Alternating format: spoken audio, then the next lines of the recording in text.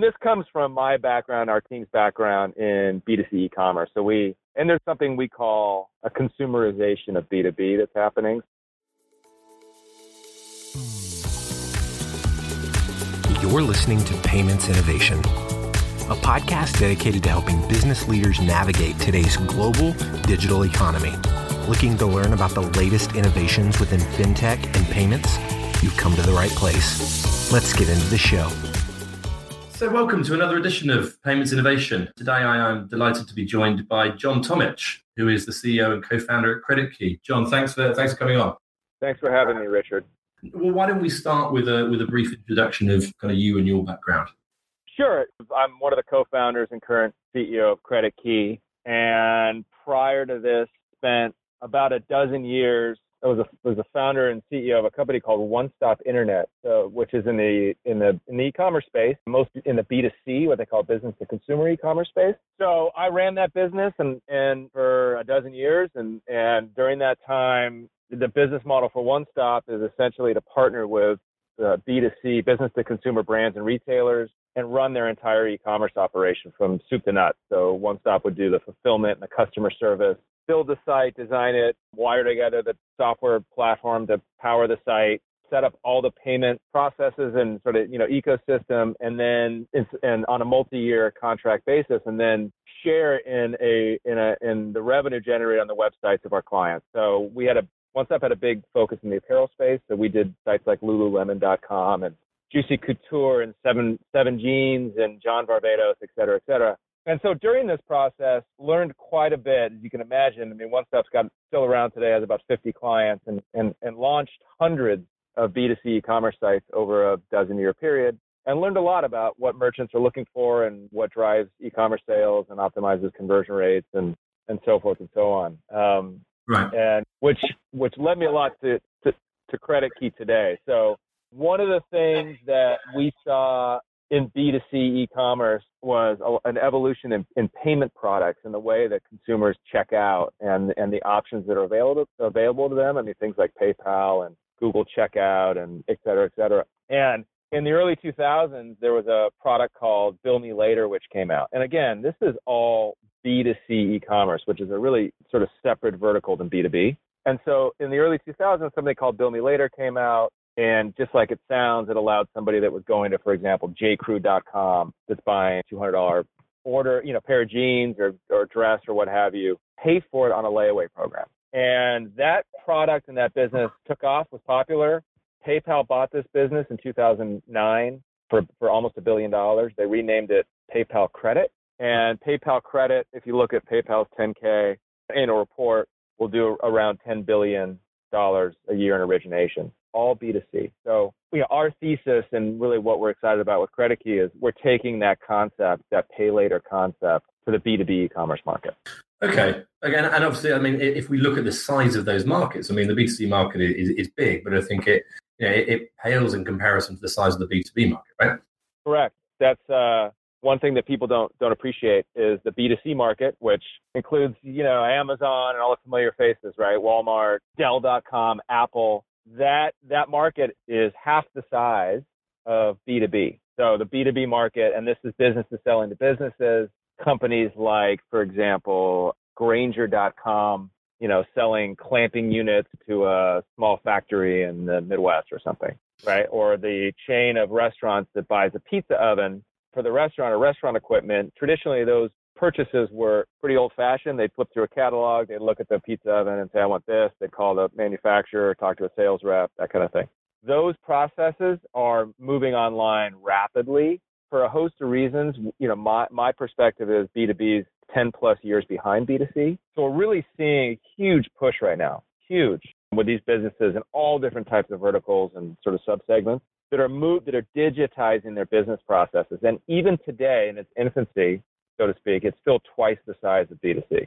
Yeah, and I think the stat is over a kind of $1 trillion in sales volume in 2017 in B2B. But as you said, that's just scratching the surface of the $130 trillion industry that it is in terms of kind of the B2B commerce market itself. Right.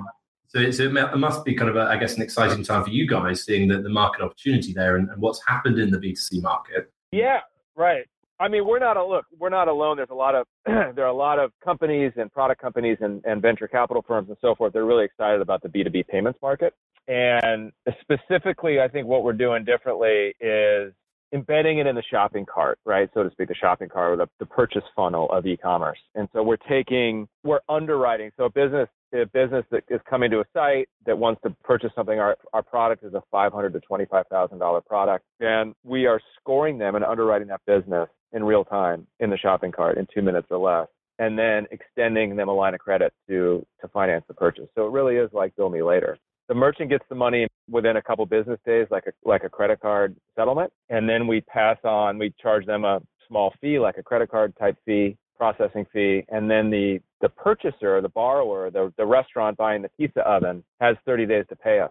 And then starting in day 31, we charge them an interest rate on a monthly basis, sort of risk adjusted. So the merchants are really excited about this type of product because it essentially gives them a factoring benefit.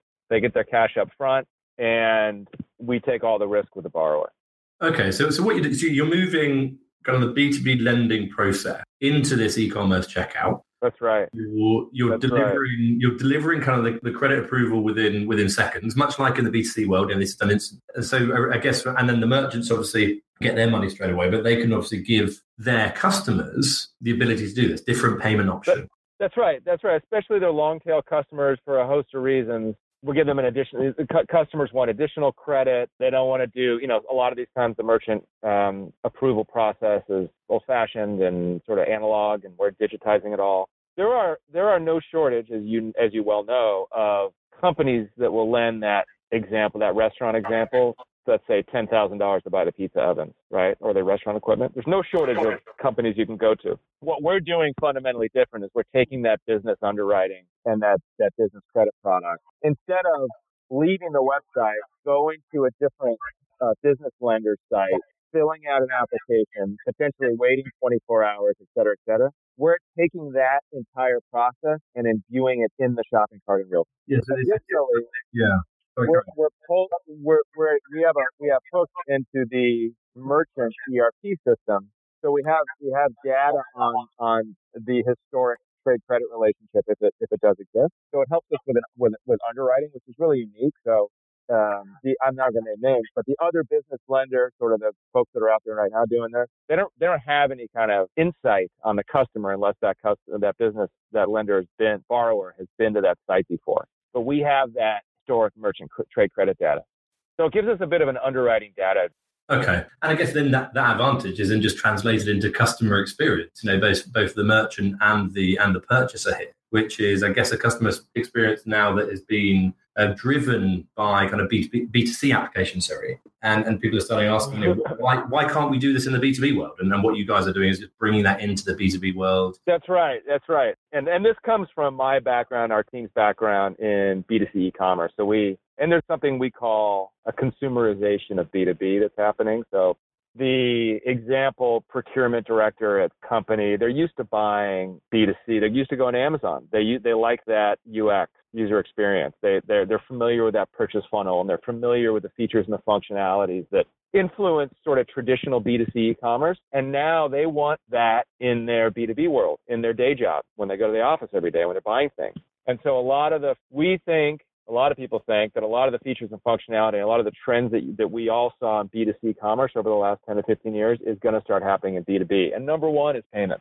Yeah, well, it's something that we talk about a lot in our business as well. So I completely agree. And it's a really exciting transition, I think. Yeah. Ultimately, this is around kind of customer service and customer experience, but what that gives in terms of kind of increase, I guess, in your application, in terms of increased checkout percentage, ultimately revenue, cash flow for the merchants. That's right. It's really exciting. I was going to say the way you'll be able to do this is just by adopting technology, by using kind of these data points, this kind of creditworthiness in real time. And in the world we're living, then people have access to that. So what you're just doing is using that and translating it into an application. That's right. And again, I was at my old company. We were early adopters of Bill Me Later in the B2C world. And we have experience in understanding and seeing conversion rate lift and average order value lift, and when you add flexible, innovative, additional payment options. So if you add these to the checkout, People buy more per order. They tend to buy more, transaction volume increases, et cetera, et cetera. And look, fundamentally, we think there's more of a demand for this type of product in B2B because the average order values are larger than B2C and the purchase intent is much stronger. I mean, you need those clamping units or the pizza oven to run your business.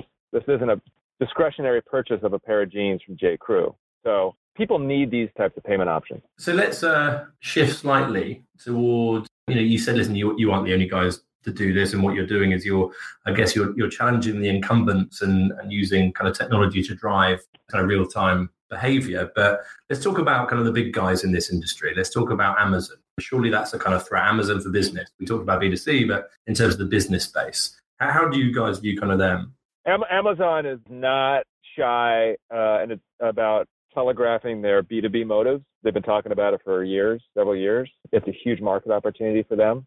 And they've been making big pushes in that space. I mean, they're the 800-pound gorilla in the industry that people are scared of, and particularly distributors. So if you have a distribution business, Amazon's really going after you. I mean, they can import your entire product catalog, and they're adding all sorts of innovative financing products as well. So in a way, Amazon's growth a big tailwind for our business, because what we're doing is going to the folks that are sort of competing with Amazon, everybody else, and the manufacturers directly or these distributors, and we're saying you need to upgrade and enhance your user experience and the functionality that you provide your borrowers to compete with Amazon. So Amazon's sort of blazing the trail here. You have to be at least as functionally exciting as they are from a product standpoint.